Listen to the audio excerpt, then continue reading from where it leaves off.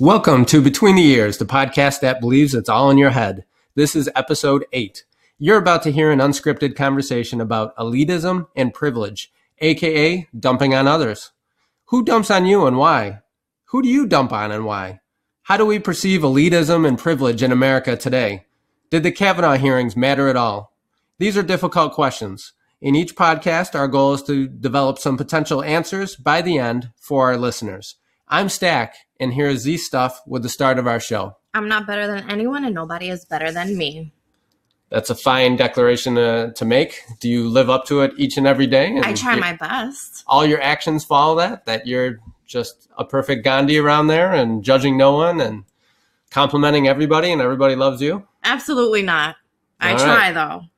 So let's get through that. And I feel like I'm on cable news just talking nonsense.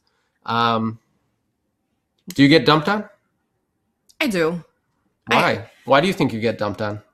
Sometimes I think it's because I don't live up to my potential, my full potential. So you blame yourself if you get dumped on? Sometimes. Is that your instinct, like a reflex if you get dumped on in some way? That I think it's me? Yeah. Yeah. What about you? Well, getting dumped on to me means you could get something verbal. I guess it could be physical. If I was on the playground as a kid, I get a lunchbox thrown over my head or thrown in a locker or something. That's certainly getting dumped on. As an adult, that kind of thing doesn't happen.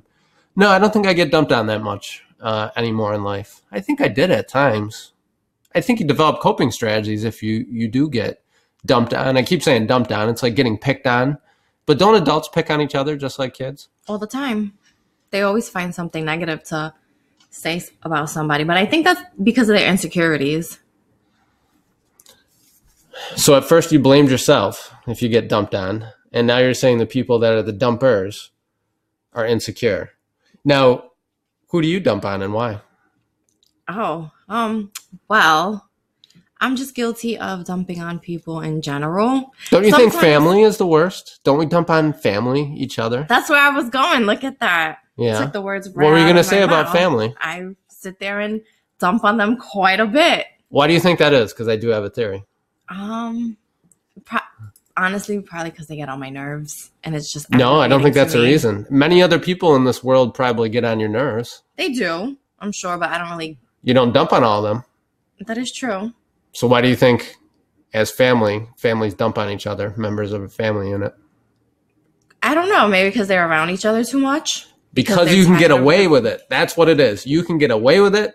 Unconditional love is beautiful, and unconditional love means you're still going to show up tomorrow. You're still family, although there's some exceptions. You can get away with it. It's the downside of unconditional love, right? I don't know if you can always get away with it. I don't know if they're still going to show up tomorrow. Have you ever done something that was you dumped on someone so bad that you thought the family relationship was gone or it was gone because of it? Not really dumped on someone. Like, you get into arguments, but not really sat there and like went in on somebody and was like, oh, it's over. I did the other day. Really? Who, pray tell? It was a Friday dinner with my wife, and there were some relatives on my wife's side. It was like a table of seniors. So that naturally creates a dynamic that can be a problem. It didn't go all, Trump, Obama political stuff. But somebody started in with the monuments.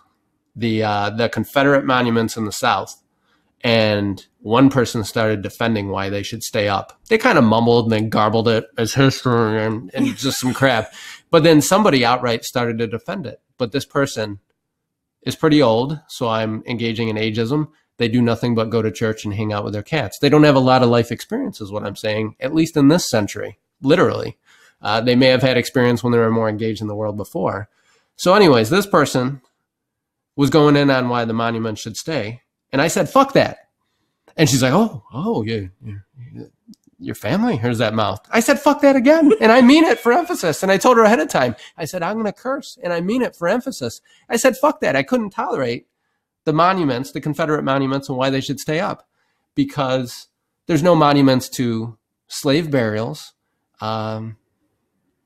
that kind of thing. You forget the other people. It's a one-sided history. So anyway, so the point is not so much the issue, but I said fuck that twice in a very forceful, deliberate way, although I gave a little heads up. And I think they were in shock. Not everybody at the table was in shock, But I think the person on the receiving end was in shock. And that person does come to Thanksgiving every year. They're not a terribly close relative, but they do have a seat just at Thanksgiving. So I'm kind of thinking maybe they won't be with us at Thanksgiving. I don't know if that'll stick with them or if it rolled right off their back. But I certainly dumped on her, and I dumped on her with a vengeance because I felt really strongly about that. And I couldn't sit there and tolerate that, to be passive with that kind of stuff. That's an example of, shall we say, coming back to our topic, white privilege. But again, we could talk about race. We don't necessarily have to, but with elitism and privilege, race does become part of it. In America, couldn't we say that Caucasians possibly have had we'll just call it a historical advantage? Many generations have passed since slavery went on. Civil rights are still a fairly recent phenomenon, and people are still fighting for more, and probably righteously so. But there is white privilege, is there not? I hear white guilt talked about a lot too. That's a form of privilege. Race can be privilege. That is. White privilege is a topic, but I don't know. Sometimes I really sit there and think about, you have the Jews who were sitting there and slaves to Egyptians. So it's the opposite of slavery, African Americans and the white people. So, I mean, you can't really sit here and say that it's just that. But white privilege, I think, is at an all-time high now. Oh, you think it's higher now? Yes, I do. There's no separate bathrooms. All these things that went on. Interracial marriage is okay. Is it really? Well, or are they just hiding it? It's okay legally. Legally, yes. Yeah. But morally and to other people, is it really? How many people you see in an interracial relationship walking down the street and you don't sit there and see somebody else watching them in disgust? Yeah, I think it depends where you are. Right. Liberal, conservative, all that kind of stuff again. Yeah, I saw some stuff when I too lived in the South. That's why I felt like I could speak up about that disgusting notion of privilege on that one-sided history. But in other places, you wouldn't bat an eye. That's why I always say New York City is beautiful. All sorts of different looking and sounding people walking around. But I'm sure there's still parts of New York City where that's a big issue for people as well. So there are parts where they stick together. You stay the own kind. Yeah. But I guess it's just going to be like that all the time. I just feel like now in this day and age, it's still high. And I know you said that it's not with, separate bathrooms, but it's education. They display it different ways. The way they education and. You're talking education in terms of racial differences? I think that's an issue still. No, it's known that schools that are just African American and minorities don't do as well as schools that are predominantly white. And shifting a couple kids to a white suburban school really does nothing except probably make some suburban people or a politician or some white people, frankly, feel better about themselves. Yeah, about what they're doing for the world, their little part. There's all sorts of good intended people sitting on the sidelines. So that's why I didn't mind dumping on a kind of relative by marriage in that situation. I was willing to take that risk, although I don't know how things will go at Thanksgiving. I'll have to report back. Yeah. So you would perceive that elitism and privilege in America today, it's worse than ever, is what you're thinking. I mean, you got to sit there and really look at it. I think you sit here and you have, honestly, it really comes down to this. Like, this whole thing boils down to Trump. Like, that's where I'm going with it. I was trying not to go there with it, but when I sit here and think about now, I think it all has to do with him. And I can't sit here and knock anybody who wants to agree with him and what he thinks. That's fine. But I think him being president has allowed people to think it's okay to be racist and make nasty comments and think that that white people are better than everybody else. But hasn't this, even if before Trump was elected or ran for president, I think you'd probably still say, if we're doing this podcast, that you still had the same views on elitism and privilege, that we're not in a great place in America. That is the beautiful silver lining, the ironic silver lining about Trump. He's bringing it out in the open so ridiculously that not everybody, but it's more a topic of conversation. It's rather than leaving these sort of things in the closets or the dustbins of families talking about it behind closed doors or elite societies talking about it. The common popular citizen is talking about it now. And that's kind of a silver lining to get all this stuff out in the open as a society. It's ugly. It's super ugly. Charlottesville is ugly as far as the racial tension, but it's out there, and maybe that's part of the healing. I don't know. I mean, possibly, but are we really talking about it? Or are we sitting there arguing about it, trying to prove who's better? Well, that comes back to having civil discourse, something that we're trying to do along with talking about mental health. I know it's a stress on my mental health to have it out in the open. I find it really difficult. Look at the way I snapped and dumped on a relative over some Confederate monuments, right? I kind of wish I was at dinner. You wish you were at dinner. Look like, if people could see you right now, like, yes, like, all right, like you were proud that you stood your ground. And I still am. It felt good. It felt good not to sit on the sidelines. I like that. Congratulations. I feel like you have like something that you needed to say and you got it out off your chest. I'm happy about it, but I failed in terms of civil discourse. Did I have to say fuck that real loud a couple times? I didn't. Did I feel like I need to get attention? Yeah, I wanted to shock these older gray-haired folks.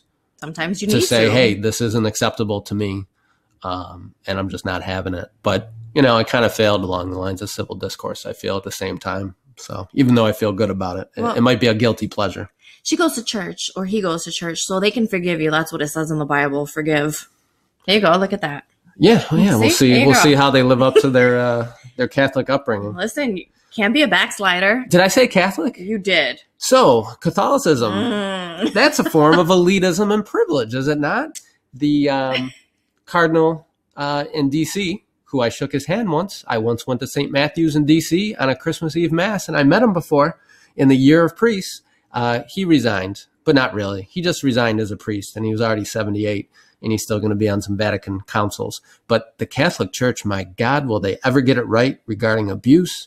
And just, will they ever get it right? At this point, I don't even think there's hope for them.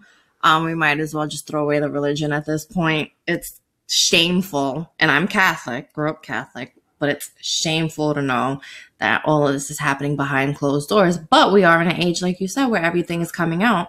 So I guess with the Me Too and all these other accusations, kicking and screaming with attorney generals asking for records and payments being made, and the church slowly selling off property, and many of the priests and the victims are actually dead. God knows how much more abuse there was that the Spotlight Group in Boston didn't find, or someone else hasn't exposed yet. It's just appalling. Some of the priests need to give back their nice Rolls Royces. I want to break into the Vatican and sell all their riches, all their paintings, all everything, and make it right in some sort of way, which you can't possibly do with that kind of abuse. So I read this the other day or something along these lines, and it's been on my mind that you shouldn't let religion come between you and God. What purpose is there for man-made religion if it's interfering with my relationship and God? My belief in God isn't shook, but my desire to go to church and to give money or participate in more formal aspects of the Catholic religion is certainly shaken, to say the least. I don't go to church, so I only went because I had to for school so I can get my confirmation. But other than that, I really don't go to church. I don't really see the point in it. No disrespect to the ones that do go to church, but my grandmother always said that God is everywhere, and you can stop in the middle of the street and talk to him, and he'll be listening to you. He's listening to us right now, so there's really, that's just a man-made building to me. So a lot of people go to church because they're older in life, and they frankly fear God and fear death and want to be on the right side of it, right? I mean, that's why you see an older crowd typically at church, and that's probably, I don't know if it's universal, but it definitely happens in all the Christian religions. I think I've gone to every denomination to a church service that exists, that is Christian. And then other people go, I think, honestly, because I like meditation. I like the big, beautiful cathedrals. That's why I went to St. Mary's or St. Matthew's on some level in D.C. It's a beautiful church. You feel like God's there. You hear that chorus sing, especially on a Christmas Eve Mass. You're in that big, beautiful building. It's where JFK's funeral was as well. It's just an epic structure, and I don't use the word epic lightly. So I think it's a form of meditation for people. That's partly why they go to church too. And there's other people, I guess, that go for fellowship, and they feel it's their obligation. I read certain things in the Bible about that as well in terms of worship. Church means community, so it's really the community coming together. In the days of St. Paul, they met in people's houses, partly because they were oppressed, but it doesn't have to be this formal church structure. I mean, we have so many churches. and you see churches adding on additions, other ones closing down, the division is just so apparent. Forget Democrat and Republican, the divisions of even within the Christian religion. It's unbelievable. We can't agree. I mean, the people that believe Christ is divine and man, that should just be one church. That's what Catholic is. It's supposed to be universal. Buddhist, Islam, Muslim, that's a different belief structure, although monotheistic, that they believe in one God. But we don't have to have all these divisions. So elitism and privilege, it sounds like you definitely agree that church religion can be that. Yes, that's definitely. Them church ones are the worst. That's what my grandma used to say. It shouldn't be, though. When did it go from the priest being a humble, poor and broke servant, frankly, with no material wants or cares, to this religion that we just described, not just Catholic, but beyond that? How do you know it wasn't like that back in the day?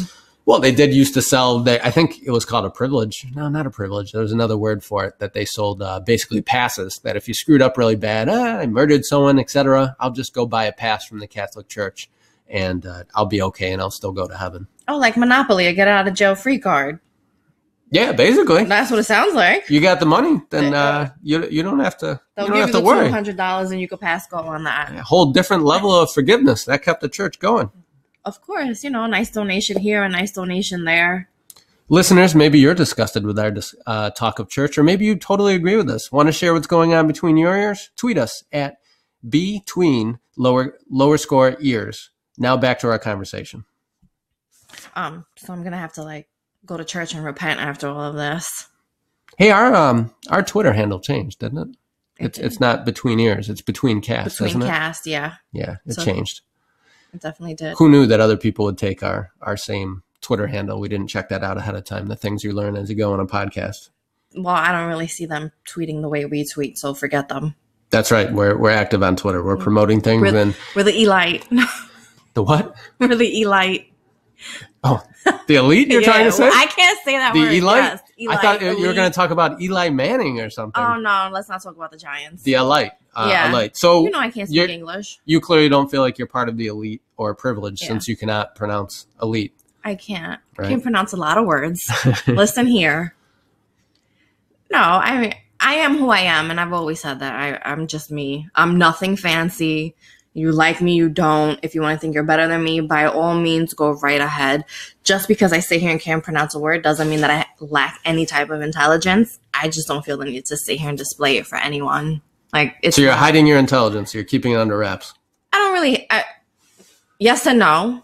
I'm not going to sit here and walking around like, oh, hey, I know this, and oh, hey, I know that. No, I don't. You could come off like an asshole at times like that. Are you trying to talk to me because I shared a little factoid a minute ago? No. I'd probably come out and say it. Things are getting testy in the studio now. Listen here. Don't put me on the spotlight. I wasn't talking about you. All right, but individually, which is where this podcast always goes, it's about mental health essentially and how we live our own lives. We both dump on people at times. I gave my fun or alarming example, depending on where you're coming from and perspective. But we both dump on people at certain moments. We do. Yeah. And so are we being elite? Do we have privilege when we do that? Or is that just lousy character? I dump on my mom a lot. And having this conversation, it kind of always makes it seem like I try to be better than her with what I say in that respect. So when I dump on her, it does come out like I think I'm better. But the reality is, I think some of that's natural. There's kind of a one-upsmanship, a competition amongst any humans that talk with each other. You're trying to show that you're intelligent, and we compete with each other, and we're always proving that, I don't know, not that we're smart, but that we're evolving, we're growing, and we want people to be along with us. So that could be some of what happens with you guys. I don't know. You know better than I do. That's the only example that I can give. I don't really dump on anybody else too much. I try not to put anybody in that position because I don't want to be in that position myself. Now, before the Supreme Court hearings with Justice Kavanaugh, who's now on the Supreme Court at the time of this podcast, it's not clear if Democrats won't go and try to actually impeach a Supreme Court justice, which is an incredible thing to me. I kind of want to just move beyond it in some ways as a country, but I don't know if it scarred us as a country. Not everybody's followed it close, but I feel like a lot of people did. It felt like the OJ trial to me. It felt like different things where everybody knew where they were or they were checking out. It was kind of amazing. And the topic of elitism really came up, and this is how this podcast went in this direction. I would just say it's lousy people dumping on each other until the Kavanaugh hearings. But when I heard that possible Supreme Court justice at the time demanding from Congress that he appear the next day to refute the charges, I just thought, what a pompous example of elitism that a judge who knows the the legal court system better than anyone else would think he could have his fair day in court the very next day when cases drag on forever. People do not get into court that quickly. Horrible things happen to people, and the stress that people go through is just incredible. And this guy thinks he could just come in the next day. So what an obvious example of elitism. I think of golf courses and golfing in general with elitism. Yeah. I don't know why. Is that... I can see where you're going with that one. I kind of do too. Like, you're in the country club and you're like just out there doing your thing. And golfing costs money, fancy, right? Yeah. Golfing costs money. Skiing costs money. There's a decent amount where a sport like basketball, you just get a ball and off you go. Soccer, you get a ball and off you go. Yeah, you need a few goals, but you can make stuff out of it. Basketball started with peach baskets, they said as well. So it seems like elitism comes with money. That money's got to be tied up in this elitism or privilege sort of thing, regardless of the race, the gender, and all that kind of thing. Money is part of it. And I think there's something to be said for this chain, almost like the animal kingdom, where the large animal eats the small one and the small animal eats the next smaller, and on it goes, regarding money. And I think about if you're at a grocery store and you're checking out, and you perceive that person that works at the grocery store maybe doesn't make that much money in some way. I've seen people in certain parts of town, it's like they don't even treat them as a person. It's almost like they're a mechanical computer checkout.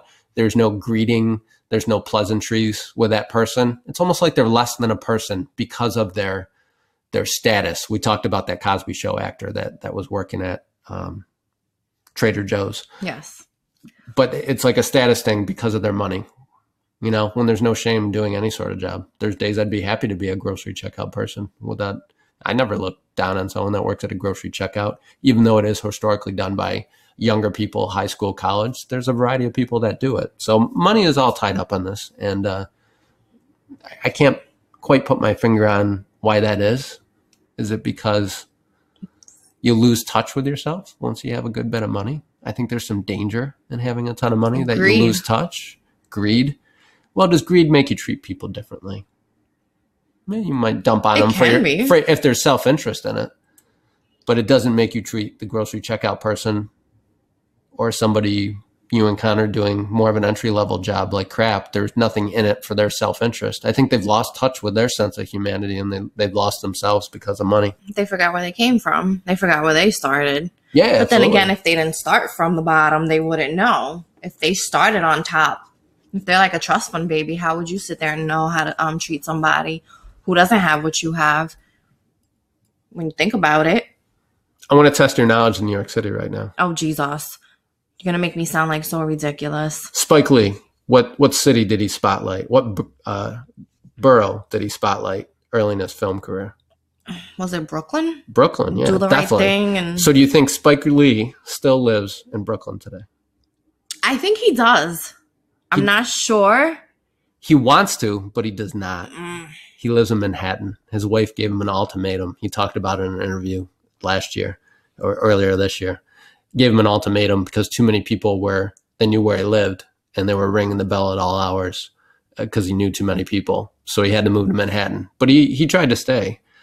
And I think there's always a sense of moving up when people become successful, especially if it's in a projects or something. And Brooklyn's come a long ways from what Brooklyn was a long time ago. It has. Not that he doesn't have love for Brooklyn and there wasn't beautiful, nostalgic things about Brooklyn. From my privileged view, Brooklyn's come a long ways. You'd probably rather have it like it was in a lot of ways. But yeah, he doesn't live in Brooklyn anymore. So that's that losing touch of yourself when you get some money. Money does seem to be a danger. In terms of this topic. So do you think you're guilty, Stuff, of being an elitist when you can pronounce it? or guilty of privilege in any areas, or does this not afflict you? Are you more the receiver getting dumped on? I think I'm more the receiver getting dumped on. At times, I probably have sat there and thought I was better than somebody and made it known. But it kind of probably was just to be a bitch and just to like stick it to somebody. But 9 times out of 10, I always feel like I'm the underdog. So the motivation for something that would appear to be that way wasn't elitism or privilege. It was just more to be an getting asshole. kicks or being the jerk that we all can be. I always feel like I'm the underdog. Like when I look back on my family, I always feel like I'm the one always trying to catch up, which is why I always say I'm the underdog. But then slow and steady wins the race, and you never know where you might end up. So you feel like you're on the receiving end of this. Yes. Do you think elitism and privilege that you encounter is a barrier towards achieving what you want to in life, or it's just one of those things of that's how people behave, and it's, you just want to slap them up and move on? Yeah, that's how people are, and you just want to slap them up and move on. The beautiful thing about getting older, and I am older than you, is you stop giving a shit about a lot of things. And I don't put up with a lot of that crap anymore than I would before. I really don't. What did I just tell you? I want to be like you when I grow up because you just say it. Like, I don't care that I'm 31. You just say it. I want to be like you when I grow up. Well, let's end that portion of the conversation. I think we can agree there. That sounds nothing but nice to me. I think it's time for a reading, shall we? Okay. Today's reading is from a book called The Graves Are Walking by John Kelly. This is about the Great Famine and the saga of the Irish people.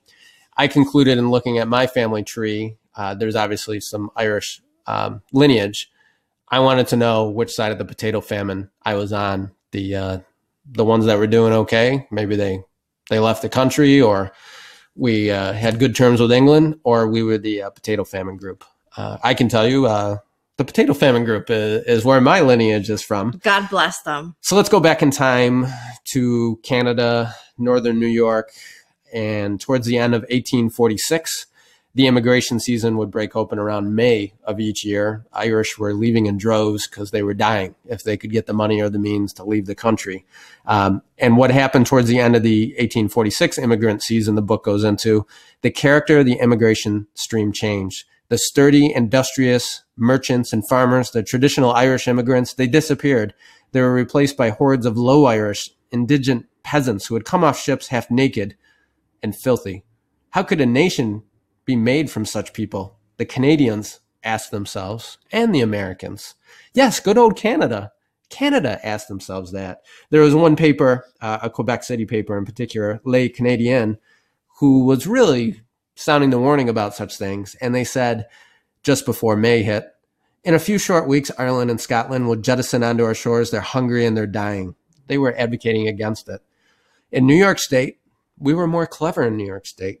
We imposed an immigrant head tax of $1.50 per person. In Boston, even more creative. I'm adding some of my own words to the book now in terms of the creativity, which now required ship owners to post $1,000 bond for each passenger. Both of these were just deterrents to not have people immigrate. So a lot of Irish came through Canada for these reasons. Give Me Your Huddled Masses, Yearning to Be Free was a song of another American generation, the author says. On April 28th, Le Canadien, the newspaper I mentioned, denounced the American measures as a further example of Yankee perfidy. God forbid that we should wish to close the doors of Canada, the unfortunate immigrants of Ireland. Not only the federal Congress, but also individual state legislatures of the United States have adopted strict and isolationist precautionary measures which tend to shift the tide of immigration. Away from the American Union, immigration, which now up to this point has been so profitable for the states, is now thrown upon the shores of Canada. So you get the point. I was going to read more, but I don't think there's any need. So the beautiful America, our huddled masses, as it mentioned, the melting pot that we are, we were clever in terms of how many immigrants we would get and how we kept them from coming. And doesn't that have an immediate corollary to today? And you mentioned Trump, and immigration is a big thing, trying to build a wall on the southern aspect of the country with Mexico. God knows what we're going to do with Canada. Our relationship has never been in jeopardy in my lifetime with Canada, and we're even having problems with them. And Canada is taking in more immigrants. But this kind of populism and change in terms of immigration is going on in Germany, because that is the best place in the European Union to get a job as far as the economy. And economics drive a lot of things. The Japanese don't take a lot of new citizens, and period. But they're now thinking about changing their ways to get a highly skilled workforce. And that's kind of what this comes down to. Elitism and privilege, we're looking for a highly skilled workforce, but we're not looking for just any immigrants. We have lotteries in America to take those low-class immigrants to make us feel good, like the few maybe African-American students in a white suburb. Just small little quotas, but it really doesn't do anything. So how do you feel, Z Stuff, hearing that on the Irish getting kind of screwed by the English with a potato famine, and then that's how Canada and America welcome them with open arms? Immigration's a touchy topic. I think it's really fucked up. Honestly, there's no way to say that. Listening to that, I was getting really aggravated and irritated because I just think it's bullshit. Here's the argument against it. You lose your culture, right? If you have this beautiful block, because sometimes community feels like a block instead of a much larger area, but beautiful city, beautiful block, whatever you want to say, or beautiful part of the city, you lose your culture if all of a sudden you have a bunch of, I'll just say, these people, whatever these people are to you, you lose your culture, Like we have an Italian, Little Italy's in a lot of cities don't look like Little Italy anymore, Right? I can actually attest to this. Oh, there's a little crying in the background. That is Bruzo the dog, who Bruzo the dog is the pitcher for our podcast with his headphones on. Bruzo the dog, as you can now hear, has wandered into our studio for the first time ever. Bruzo has made some appearances before we start recording and after, but this is the first time he's wandered into our studio during a podcast. We do allow Bruzo to act as a reminder to our listeners of the unconditional love and support animals can offer many in life. He's our role model. So like him when I grow up too. I think we all do. Yeah, lounging around. He's got the life. Bruzo's awesome. I don't know what he worries about, but it's probably more primal things than we do. He certainly isn't contemplating doggy immigration and whether those dogs are coming over here from Thailand and whether we're taking on too many while we try to save their lives. That's hilarious. Good times. But like I was saying, I could see there's the neighborhood in Queens that I grew up in, and it's completely different from when I was younger to now. So yeah, do you feel like the culture is lost, or it just becomes different? It's different. It's harder to find what you're looking for, but I think culture's within you. I mean, it's not going to stay here. The neighborhood doesn't change who I am. Isn't immigration what makes this country awesome? I mean, Irish are fully assimilated, but at the time they were the same sort of immigrants you could say the Trump administration is trying to keep out from Somalia or parts of Africa, wherever he called shitholes. Right. That horrible comment. Bruzo, he's very bothered by this topic. Yes, he is. I can see that. I appreciate that. That's right. You cry for immigration. I was going to say something else, but then I was like, oh my God, they'll kill me. But immigration's a serious topic. It's a hard topic to talk about because I can see where people say like keep them out, but then I can see it's like you can't just leave people out there. Is it a problem of elitism and privilege? Does it go with that, or is it nationalism? Is it some other? Why do we want to keep people out? Why do we have these artificial barriers we call nations? Is it a form of elitism? I think it is. It's protectionist to our, we'll say, culture, to our livelihood, our way of life. But it's a form of elitism. I really think it is. It's the argument against nationalism. And that's what we're being. We're being very nationalistic. I can agree with you on that. But like I said, I can see what you say. It's like for protection. But it sounds like immigration is a whole nother topic for us. It is. It's a sensitive topic because it's hard to, it's kind of like a justice. It's hard to really get it out without sounding like an asshole or. So we agree that if you dump on someone, you're really just being an asshole, you said. And it's not a form of elitism. Me, I'm positive I'm guilty of more subtle shades of privilege or elitism. I'm positive. I don't know the motivations on each one. They're all different. I'd like to think I'm far too complex to always. 10Ks. Oh, you're going to pick on me for running a race recently. I was telling Z Stuff before we started our podcast. I recently ran a race and did very well. And rather than taking that as perhaps feeling happy for me or as motivation for herself, she felt like it was elitist of me, evidently, of talking about my race. I should just silently enjoy my celebration and hang on to my little medal and look at it under a flashlight underneath my covers at night. As you flash it in my face. Like, hey. Remember what I said, as you get older and you just give less shits? Yeah. Was that one of those moments? That was one of those moments. Oh, lovely. You've been listening to the Between the Ears podcast. Have a future topic idea or just want to interact with us? Tweet us at between_cast. Thank you for listening.